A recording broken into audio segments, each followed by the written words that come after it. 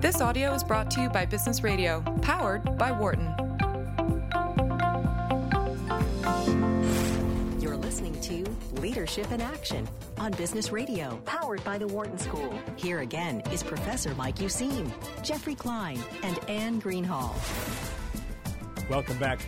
Leadership in Action, that is who we are. We're Sirius XM's Business Radio, powered by our school, the Wharton School. For new listeners or Sirius XM subscribers, I'm your host, Mike Useem. I'm the director of the Center for Leadership and Change here at Wharton. And I'm here with my good friend, my colleague, Jeff Klein, who is executive director of the Ann and John McNulty Leadership Program at our school. And now I'm delighted to welcome our new guest, who's going to be joining us to talk about a book he has just co-authored. It's got a great title, Mastering Catastrophic Risk, How Companies Are Coping with Disruption. A lot of disruption out there. Think 9/11, think the financial crisis, think hurricanes, Jeff, and I guess companies are doing something about that. Howard, great to have you on. This is Howard Kunreuther joining our program. Hello, Howard. Good evening, Mike. And let me say for the listening audience that you are the co-author of this book. Okay. And there's no way you can get around that. We've had a good time writing it together. I'm delighted to be on your program, but I hope we have a dialogue on this since you and I have had that over the years now. Indeed, it is a joint product. So thank you, Howard, for bringing that in. And I'm going to try to remain on the quieter side. Jeff's going to lead the charge here. But just to say a couple words about you in particular before we get going, you're a professor of decision sciences and public policy here at the Wharton School. And in particular, apropos this book, you are the director of the Wharton Risk Management and Decision Processes Center. And you've been thinking about low probability, high consequence events for a long time, both as a product of natural setbacks, but also some of the human catastrophes that we're well aware of as well. So, Howard, we're going to have a dialogue on this, and I will get us going with my first question on mastering catastrophic risk. I think this is true because I think we wrote this together in Chapter 1, but is it not the case that major risks, for reasons I'd like you to talk through if this is true, they're on the upswing? It's a worrisome world we're in right now, but maybe it's going to be more worrisome in the years to come. Not because of those minor setbacks, but the big ones, major earthquakes, hurricanes, fraud of the kind we've seen at Volkswagen, for example. So anyway, Howard, pick up on all that. What's going on? Is the world becoming a less safe place? What do you think? Well, I think you're absolutely right, Mike, and this is something we discovered in writing this book, that companies were not paying a great deal of attention to these low-probability events. They were below their threshold level of concern for a variety of reasons. But after 9/11, they really are taking them more seriously, and a whole series of events have occurred since that time.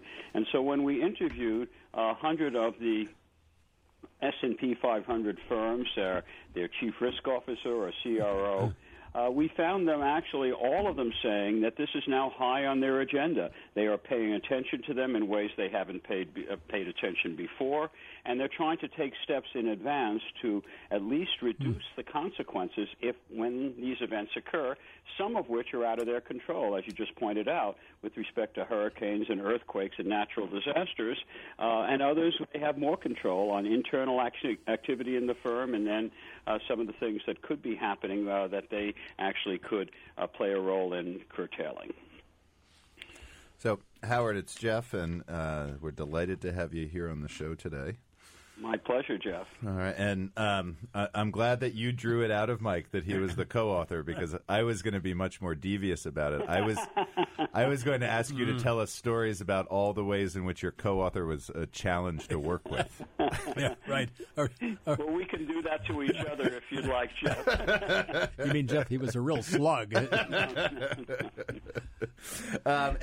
I want to draw the link here. I think we've got it established a little bit, but when we use the term catastrophic risk, is that really pointing to these low probability, high consequence type of events? Is that Is that the frame that we should be in when we think about how to manage catastrophic risk? Well, it's an interesting question, Jeff, because when we interviewed these firms, we asked them what the most adverse event that their organization and their firm had faced that they could recall. Sometimes they weren't even necessarily at the firm. Mm-hmm. So in that sense, it could be a whole variety of events, some of which could be catastrophic in the sense that Mike and myself had just pointed out, 9/11 being one of them, and a number of them mentioned that. A number of them mentioned the Fukushima earthquake in Japan and how it caused problems for their firms and other natural disasters.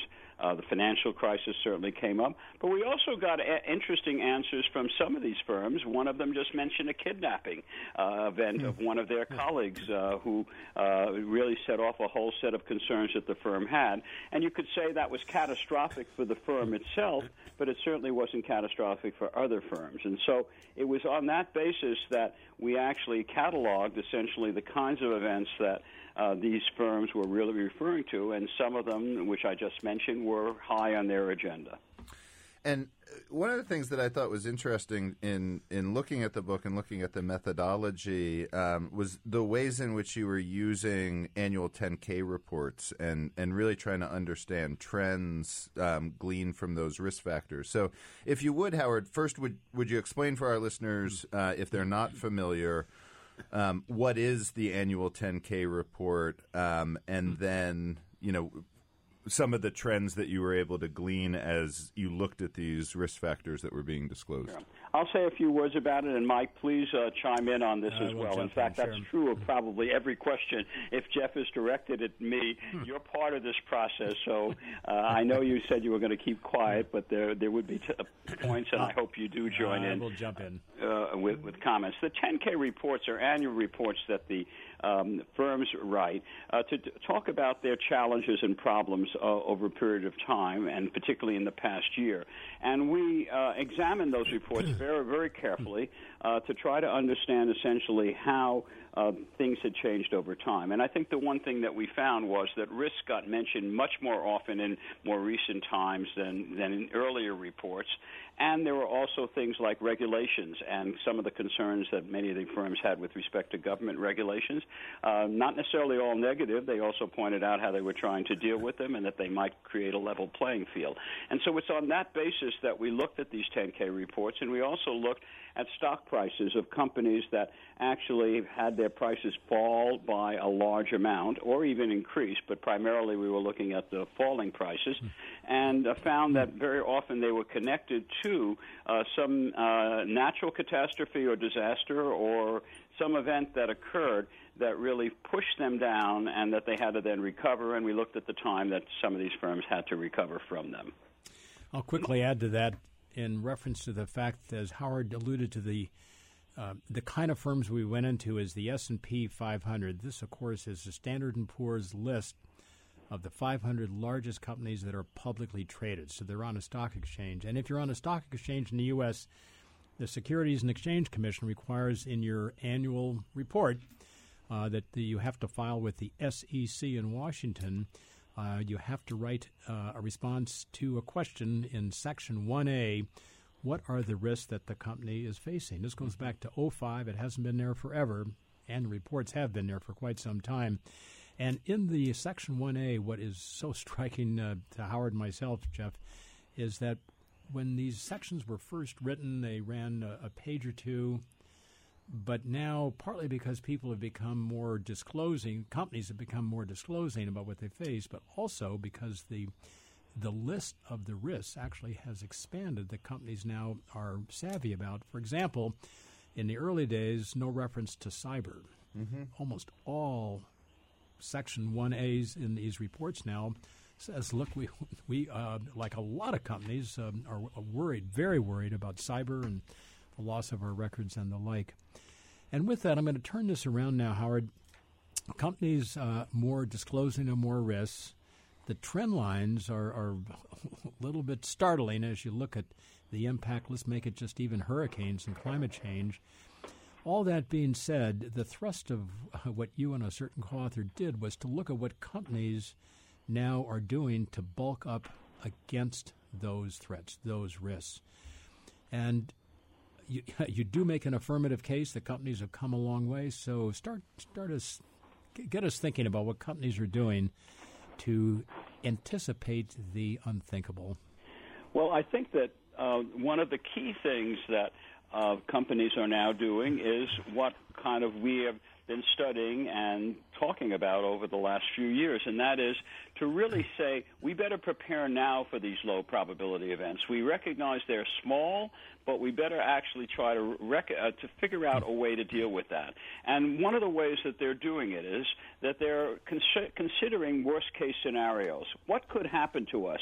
Rather than saying that the probability is so low, what are the likelihood, if there is going to be an event, how serious could it be, and what is it that we could do to actually prepare for that or take some steps? And I think this is the interesting part of what's happening in firms is enterprise risk management is now a part of most of these firms, and it's not just the large firms, although we interviewed large firms. Smaller firms are also paying attention to this and trying to make sure the entire organization is participating in this whole dialogue. And so I think these aspects of recognizing that and then saying very explicitly, and this certainly happened right after the financial crisis, where a number of the investment firms and financial institutions said, what is our risk appetite? How much of a risk are we willing to take, and what's our risk tolerance? And just by actually framing that question in that way, they were able to somehow address the issues of saying what are the things that we could do to prevent another financial crisis occurring to our firm and to the industry, and that caught on with a number of other firms as well. So those are some examples of the steps that firms have taken. And I think one other point I'll just mention, because it comes back to the 10K reports as well, is the whole recognition by firms that they are facing global problems. And that was mentioned often in the reports. We've got a lot of interdependencies, interconnectedness that we have to think about when we manage our own risk. And some of these we can control, and others we may not be able to, but we got to recognize them. And that's one of the reasons why the Fukushima earthquake became very high on the list of many of these companies as something that really actually put them at risk in ways they had been unanticipating before. Yeah, let me pick up on that and just illustrate it in a point you just made in a second way. Fukushima, of course, is in northeast Japan. Japan suffered this 9.0 on the magnitude scale earthquake back in 2011. A huge tsunami swept inland, probably killing at least 24,000 Japanese residents. But it also inundated the power plant at Fukushima, 6 active nuclear reactors. They never expected the tidal wave or the tsunami that came in. And as that facility, which is still hot, but in the weeks right after the earthquake and then the tsunami of 2011, it looked at one point like not only would a couple reactors begin to possibly explode, it looked like maybe all 6 were going to go up. Ultimately, they didn't. But that did shut down a major area around that particular location, northeast Japan, right on the coast, that included a number of companies supplying parts to the auto industry. So what you've made the point, we're all very interdependent. Boy, does it show up in this instance in spades, because parts being made at a factory near Fukushima, the power plant, that was now threatening to go sky high, they simply had to shut down, and as a result, some production lines halfway around the world had to do the same thing. We also document in the book, just to say it a second way, a once-in-a-century flood that inundated Bangkok, Thailand, and again, disk drives, many components for computers made there. Dell had to shut down its assembly plants in the U.S. partly as a result of that. So that's the interdependency piece. Howard, turning that, though, around on you, what else would help explain why these kinds of events, statistically speaking, cost-wise and otherwise, are on the upswing? Well, let me just say one word about the point that you made on Fukushima and Thailand, and the Fukushima is a really great example. Many of these companies had only one source of supply, and they decided on the basis of what happened in Fukushima and the fact that they were dependent on one source, at least to make sure that they had more than one and several, so that they could protect themselves against an event. So that's an example of where you really learn from these disasters. disasters. But to actually address the question that you're posing, Mike, in terms of what's causing all of these, I think that part of it has been due to the fact that we have now increased numbers of companies and people who are living in high-hazard areas and moving in there, really with the fact that they're thinking that it isn't going to occur to us, and there are a lot of positive features about being in these areas. Florida being a great example, where a large number of people have moved and do not really want to think about the hurricanes that could occur, and population has increased by 350% over the last 20 or 30 years. And so as a result of that, you get a lot more people at risk. You got firms that are in areas that can be hurt. You have a lot of business interruption when these disasters occur, and a number of the people who are living in there cannot get to work for a whole variety of reasons. So that's one element. The other element that we should pay attention to, and firms are beginning to pay attention to, is the whole climate change issue that is making a lot of these disasters worse. You have more intense hurricanes than you had before. Some of which could be attributed to that. Sea level rise is causing much more serious kinds of disasters as well. So you have a combination of these factors. And I think what we're seeing is that the planning that firms are doing now are really trying to take that into account. And they're asking themselves the question, where should we be locating another plant? How do we diversify our risks in ways that we haven't done before? And we were really struck by the fact that the companies themselves and the board of directors, and you can say a bit about that, Mike, as well, since you've studied them, are really paying attention to these issues in a way that they haven't before. But it took essentially a set of these disasters and the increasing losses for them to really pay attention. Howard, thank you on that. I'm going to briefly remind everybody listening that this is Leadership in Action, Business Radio, powered by the Wharton School. I'm Mike Useem. I'm here with Jeff Klein. And we're talking with Howard Kunreuther, the co-author of Mastering Catastrophic Risk, How Companies Are Coping with Disruption, published just a few days ago. And with that, Jeff, why don't you pick up on whatever you'd like to, and we're going to keep this going. Well, it's kind of a cheap move, but I'm going to repeat Howard's question to you, which is... That's right. Don't let Mike get away. Right? Yeah. Don't worry, Howard. Jeff, you're absolutely right. Jeff, I can say a good deal about that. You raise the question, and Mike will respond. And if I have something else, I'll chime in. Okay, guys. Mea culpa. I'm ready. All right. And Howard, just know that we can always just fall back on total silence. So, nature abhors a vacuum. So, Mike, we know... we know that there has been and continues to be, especially for public companies, a really short-term focus. Yeah. Right? And quarterly earnings, now we've seen recent calls for firms to even step away from quarterly earnings, but earnings guidance, quarterly guidance continues to be the norm. What role do boards play in trying to encourage both company leadership as well as organizations to take this longer-term view of risk? Jeff, let me just say that's a really good question. Well, thank you. See? I mean... So there it is. You raise a question that's got a couple different facets to it, if you will. A board of directors consists, we all know this, of people who are not there full-time. Typically, boards will meet maybe 5 or 6 times a year for a day or a day and a half. And if we take the clock back far enough, boards almost never had to think about what could disrupt the supply chain, or about the possibility that their plant could be inundated by a flood, or maybe a CEO kidnapped. But with so many near misses and some hits, so think about BP's disaster in the Gulf, where oil was leaking for several months. Think about what we've already described in Japan.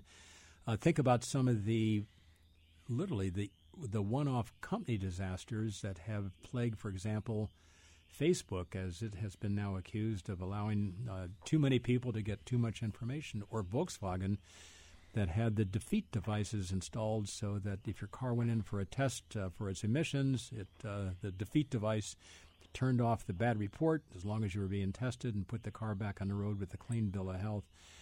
All that being said, and Howard alluded to the fact that when a major disaster, a catastrophe strikes, companies often will lose 10%, 20%, 25% of their share of value. For larger companies, that's in the billions. That's been enough to wake up directors to say this can't happen. We've got to stop these potentially catastrophic events. Some we can't prevent. Take earthquakes, for example. They just come, or volcanic eruptions. But we have undermanaged our readiness. We have undermanaged, the company has undermanaged its readiness to respond and be ready. And thus now, many boards, we talked to a number of directors on this, have put risk management on the board docket. Let's talk about it. What are we doing about it? Howard alluded to risk appetite and risk readiness and all the elements that go around that. Boards now, it's often a very technical topic. They think about that for good reason. Howard, what would you add? Well, I think that you've hit a very important point, not only on the boards but on the companies and dealing with this. And your question, Jeff, of course, on myopia is really a central one in the sense that that is one of the reasons why it's easy if you think about next year to say something isn't going to happen to me. And myopia certainly deals with that. And we can't afford to essentially invest in something that has such a low probability. And so one of our suggestions, and something that I think the board is willing to take up as well, but to companies, is if you can say to companies, look, you're in this for the long haul. There's a long term, and think long term. And one of the ways to reflect on long term is that if you are saying, well, you know, this is a 1 in 100 event occurring, a 1 in 100 year flood, let's say, or earthquake, and we're not going to really worry about that. But if you say to them, look, you know, let's say you're going to be in this area for a number of years, let's say 25 or 30 years, over a 30-year period, you could have one or more floods or earthquakes with a probability of 1 in 4. And that 1 in 4 at that point gets people to pay attention. So partly overcoming myopia is stretching the time horizon. That's the same probability, assuming the events are independent from one year to the next, in terms of what might actually happen. But the 1 in 4 catches their attention. So we really have reflected in this book, in our checklist and the last chapter, that there are certain things that firms have to do a little bit improve on their decision making, and one of them is if you frame problems in a way, and if they frame problems in a way, they could get everyone to pay attention in a way they might not. And framing this from 1 in 100 to 1 in 4 is something that a lot of empirical evidence has shown that people pay attention, even though they really are the same probability.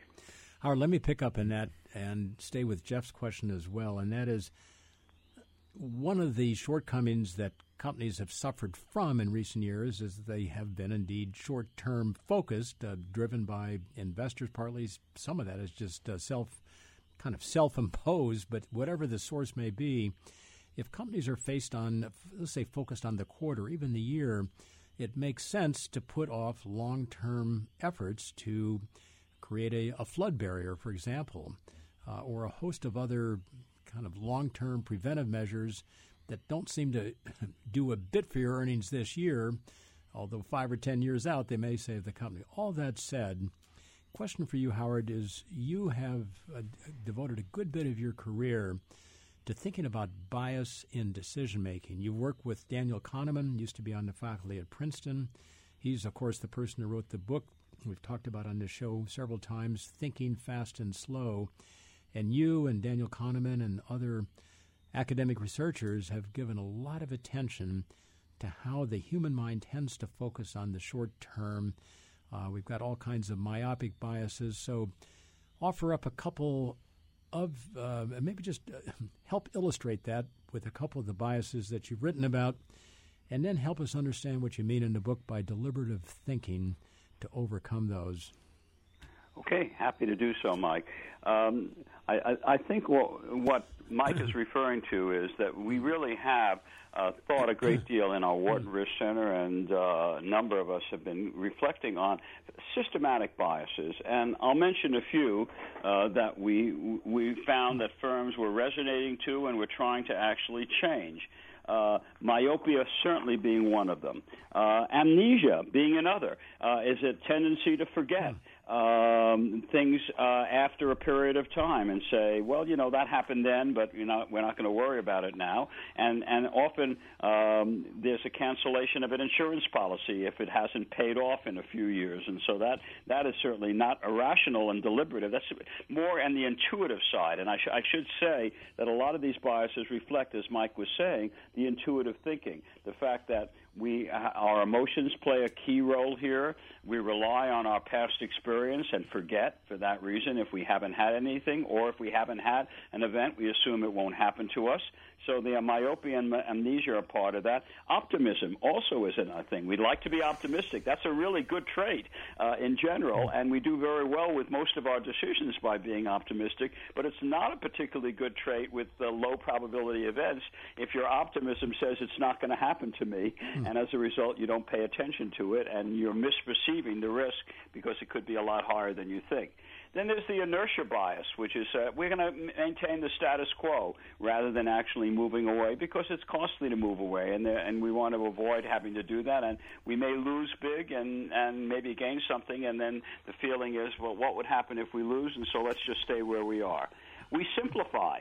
And we say, look, let's focus on a single dimension of a risk, like the low probability. And what we would suggest in that case, maybe if you want to think about one dimension, think about a worst-case scenario, and you then may pay attention.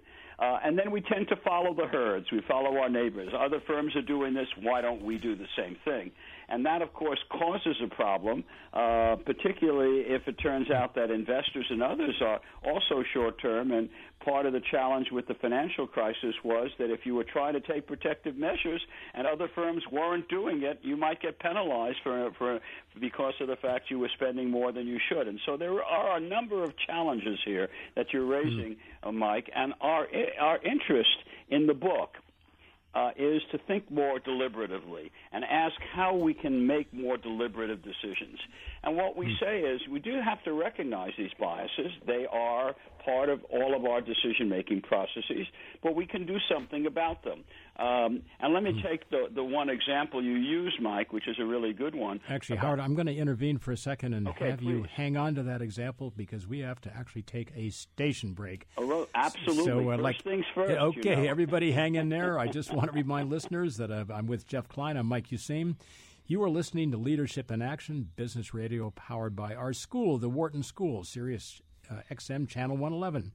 So stay tuned. We're going to come back and talk more with Howard Kunreuther about mastering catastrophic risk and why deliberative thinking is a good idea and how to get some of it. Stay tuned. We'll be back. Welcome back. Absorb those sounds. Leadership in Action, Sirius XM's business radio powered by the Wharton School. I am your host, Mike Useem. I'm here with Jeff Klein. And we are in active dialogue with Professor Howard Kunreuther of our very own school, who has co-authored with yours truly a new book published a week ago, Mastering Catastrophic Risk, How Companies Are Coping with Disruption. Howard, just before we took the station break, we got talking about deliberative thinking and what it is and why we need more of it. So if you wouldn't mind just resuming more or less where we were, what's that term referred to, and then how do we get more of it?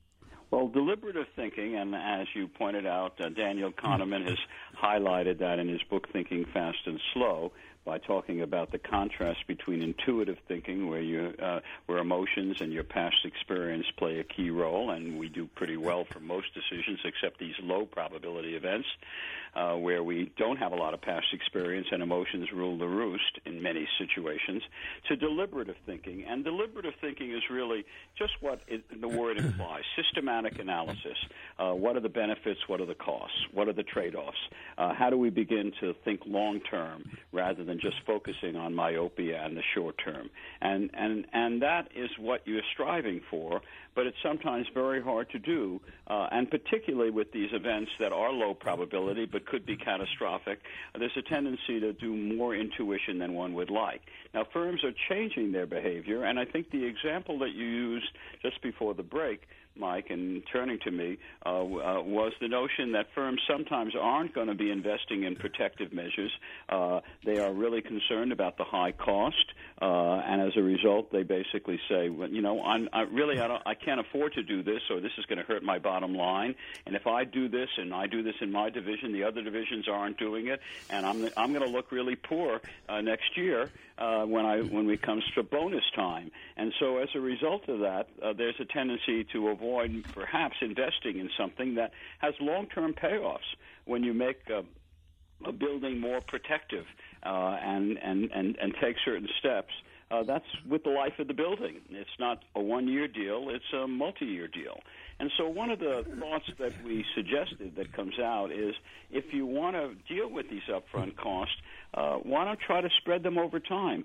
Take a long-term loan. It's not that difficult to do that. And then the cost of this loan will not only justify the investment, but if you can tie it to the insurance policy and get the insurer to say, look, you're now a safer firm. You're reducing the chances of a particular catastrophic event occurring by investing in these protective measures.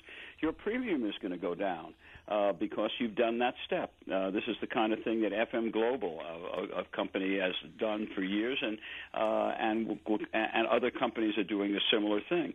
Now, when you do that, you really all of a sudden address the myopia bias very directly, which is what we were talking about earlier. We all are myopic, but now myopia actually looks pretty positive because the cost of the loan is going to be very often less than the reduction in the insurance premium. And so if you do deliberative thinking, even for the next year, you'd say this is a good deal. We're saving more by taking this step because the loan cost is not as high as the insurance premium reduction. And so you now have a strategy for helping firms to do certain things that they otherwise might not do. Howard and Mike, this question's been on my mind since the beginning of this conversation, and we were talking, Mike, I think you were describing Fukushima and the impacts that had to firms, half a world away. And so I'd love both your perspectives on this. Maybe we'll start with Mike and then go over to Howard. If you're a risk manager, if you're a CEO at a firm, a business unit head,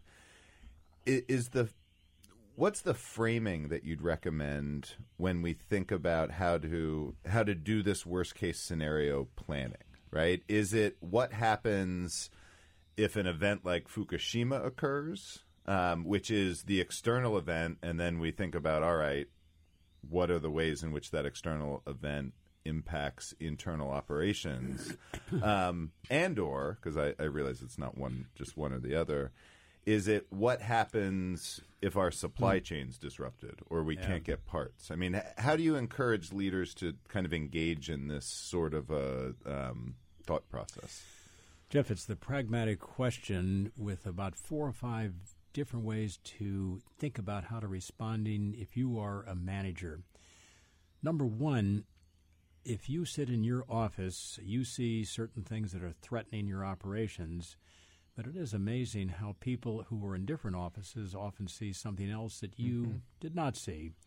And so maybe the first step, if you are asked by your employer or your company or your division to think about the risks, is to think about the world you're in, but also spend a good bit of time with the frontline people who are often, in our case, in contact with students or customers or patients, depending on the institution. So work out to the front, but also work up to the top. People at the top can often see things coming that are digital disruption, for example, is often picked up pretty quickly by people at the very top because they can see it threatening everything they're doing. So first step, and I'm going to throw it back over at Howard in just a second, is to become more savvy at reading weak signals. And that's a phrase that kicks around. Weak signals are those just early warning signs. They're just not obvious that there are problems out there. I'll come back with an illustration in a few minutes on that one. We've got to get better at reading those weak signals. We've got to scan what's out there.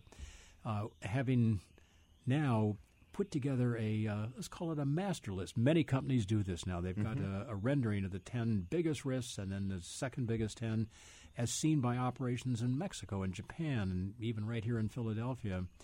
And then once we've got an assessment of what does potentially threaten the company, what could drop our stock price if we're publicly traded by 20% in 5 days, then we have to think about the steps to mitigate or build in resilience. Let's come back to that in a few minutes.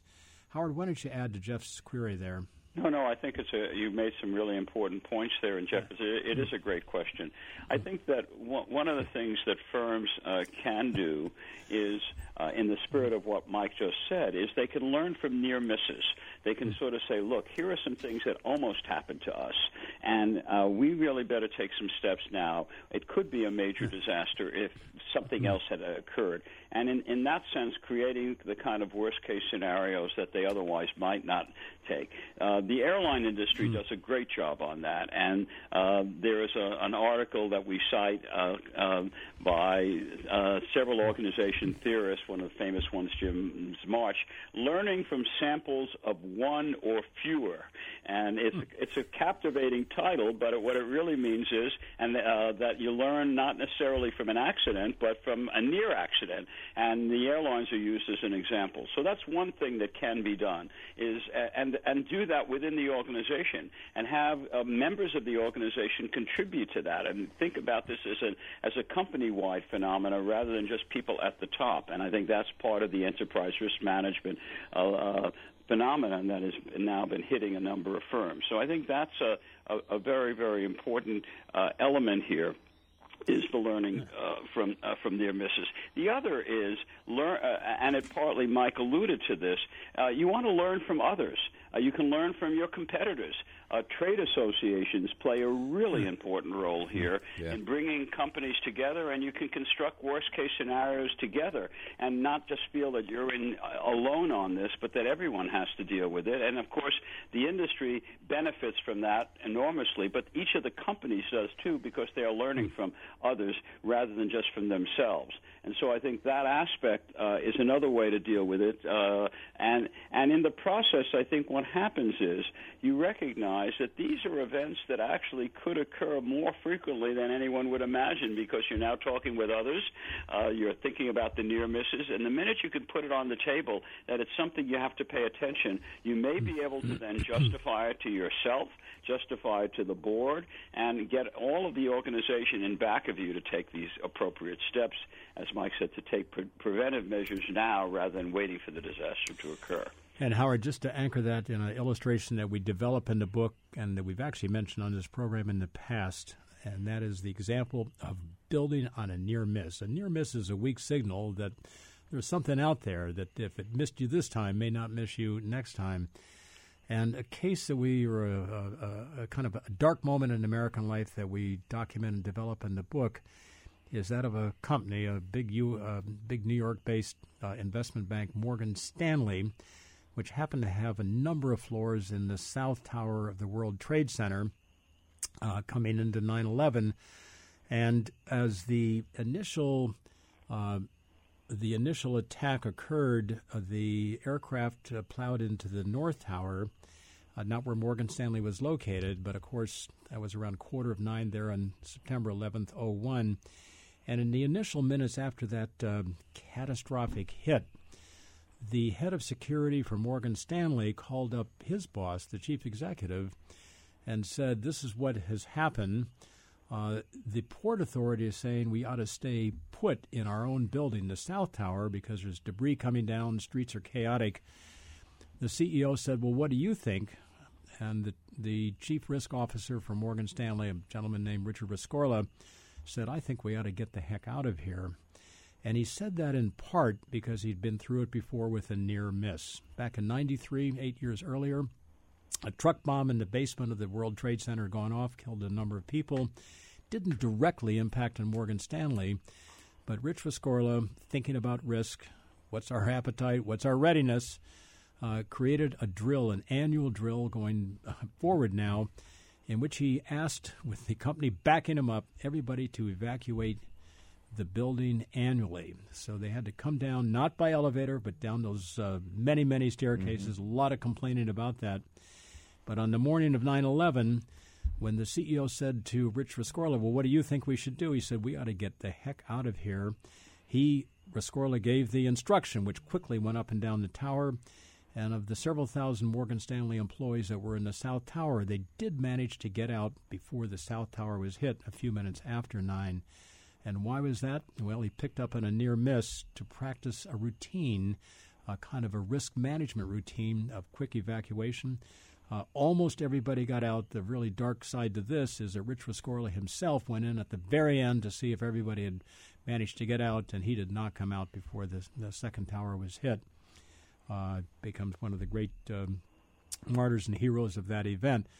But back to the main thrust here, near misses, your own or others. Many of the people we talk with, for example, Jeff said that after we watched what happened to British Petroleum in the Gulf, other companies in the energy industry, they're thinking, whoa, we better get our platforms up to standard because we just saw what happened there. Catastrophic. CEO was fired.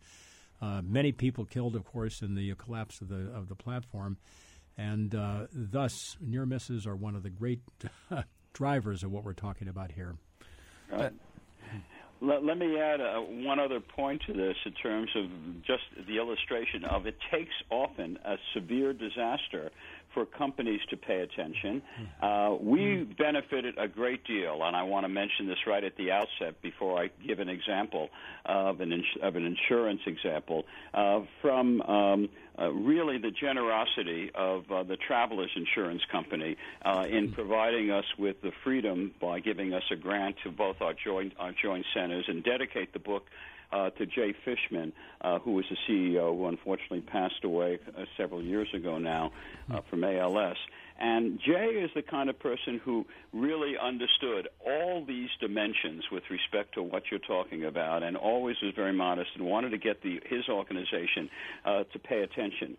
But having said that, and the insurance industry is certainly an industry that takes these risks seriously, they had behavior, and they're the first ones to admit this, that went in the opposite direction from what you were just talking about, Mike, because they never charged a penny for terrorism insurance before 9/11. They never focused on it. They had the 1993 World Trade Center disaster, and they basically said, well, it really didn't do a lot of harm to us, and so they didn't pay a lot of attention. We had Oklahoma City, you had terrorism, and so they basically gave companies basically a free ride with respect to providing terrorism coverage. But after 9/11, they refused to offer the coverage because of the severe disaster, and said, we got to really pay attention to this risk. You got a very interesting piece of legislation, the Terrorism Risk Insurance Act, that basically I think benefited everyone by providing some protection against these large losses, and that was a silver lining that came out. And you had the insurance industry, and they're the first ones to say to pay attention to these events now that they hadn't paid attention to before. But it illustrated, and again, as I say, we've worked closely with them over the years. They'd say, that we followed basically intuitive thinking in our approach to terrorism before 9/11. We saw this as below our threshold level of concern. Now we are realizing that there are these events we really have to pay more attention to, and they certainly have done that with respect to not only terrorism, but other catastrophic accidents, including the BP oil spill that you mentioned, Mike. By the way, if you've got a question about any of the above, we have an open line here. Give us a call, 844-942-7866. I'm Mike Useem. Jeff Klein's here. We're talking with Howard Kunreuther about mastering catastrophic risk.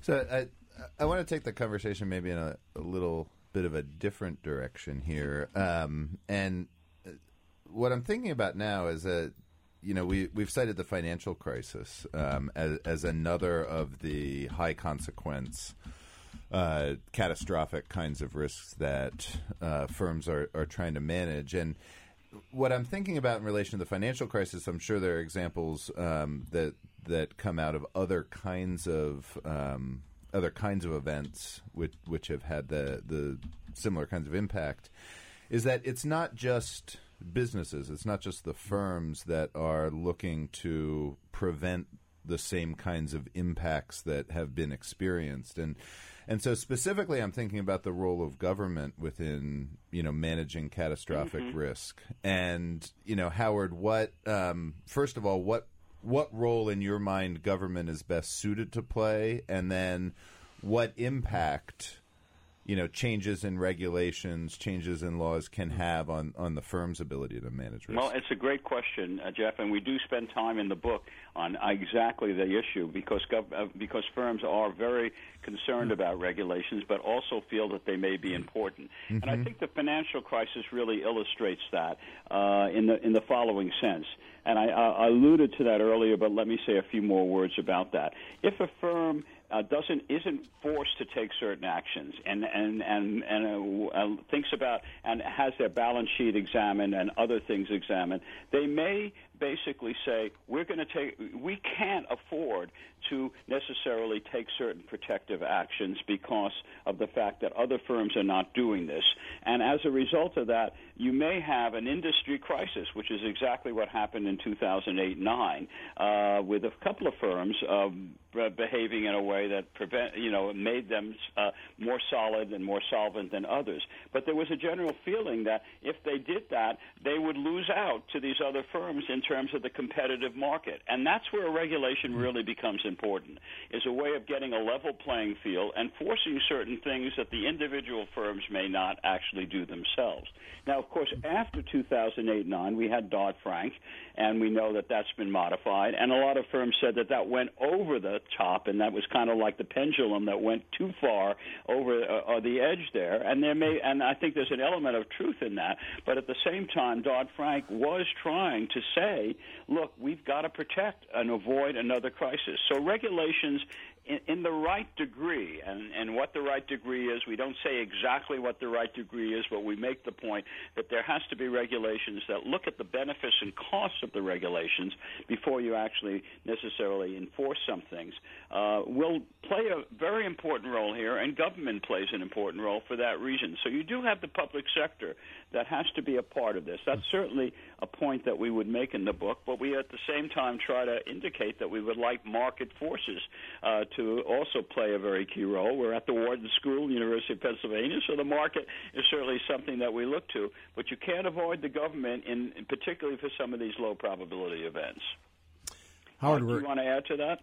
Well, I'm actually going to take our few remaining minutes to get you to begin to sum up on how, with all that's been said, if a person listening here is in a community organization, a medical office, maybe just a local community foundation, or a larger enterprise, whatever kind, what are a couple steps they ought to think about? And I know near the end, you and your co-author here have offered up 15 steps towards mastering catastrophic risk. So give us a couple of those as we come to an end. Mike, and you're the co-author, so you have some obligation here to say a few words as well. I will do it indeed. But we do at the last part of the book, and Mike has alluded to, we have a checklist for action. And we first started off by saying there are sets of pitfalls, and we've certainly highlighted a number of those in the context of our discussion here, like not preparing for low probability events or underappreciation of the global connectedness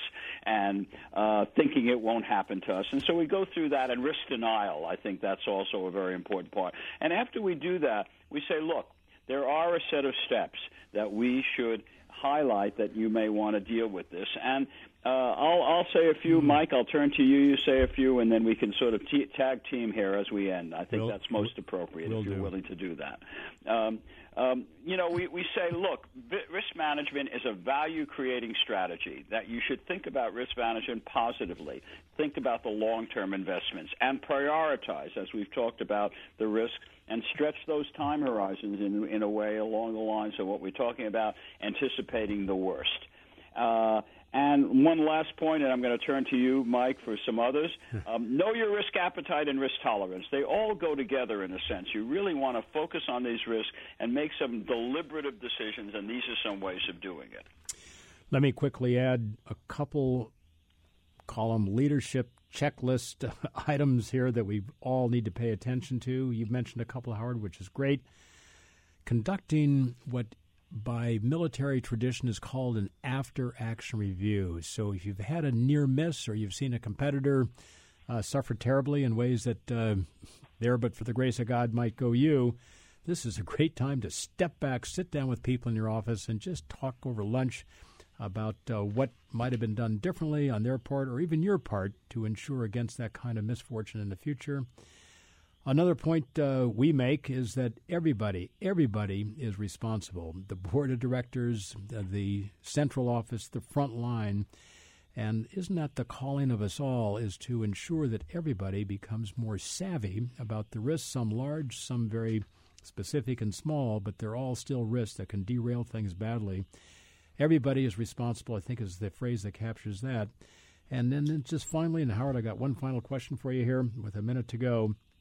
Learning to be unsurprised by surprise. We never know specifically what's coming. Of course, if we did, we'd retire rich. But having intimations of what is out there, reading those weak signals, really important to be unsurprised by surprise, being ready before you're surprised to get through it and recover from it. Howard, final thought. We got about a minute here to go. What final guidance would you have to listeners who are thinking about mastering catastrophic risk? Well, one point I would certainly want to highlight is the one you just made. Expect the unexpected. If you can say, expect the unexpected, you will be able to somehow take the step to do a number of these other things, and it's sometimes hard to do.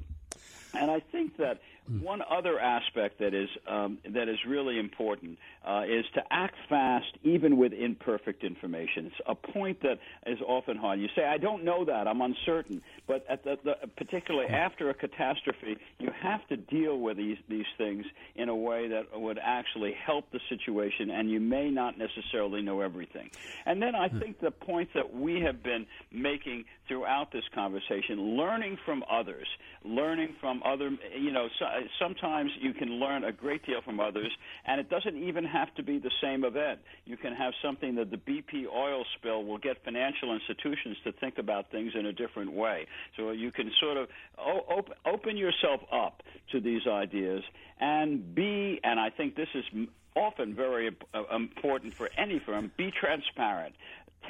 Disclose what your risks are. Let people know rather than trying to hide them. And I think this is the kind of situation that we're facing today with an event that you brought up at the beginning of the program with Volkswagen. They didn't disclose what they were doing. They actually denied, and they thought that something wouldn't happen. And look at what now has happened to the company as a result of it. And this is a few years back now that they've been discovered, and we still have that in the headlines today. And so I think the notion of being transparent and being mindful of the fact that if you're trying to deceive and think it's not going to happen, you're probably going to get caught, and avoid that situation at all costs. Howard, thank you on that. A great note to end on. Do it now. Take care of business. Look at it tomorrow.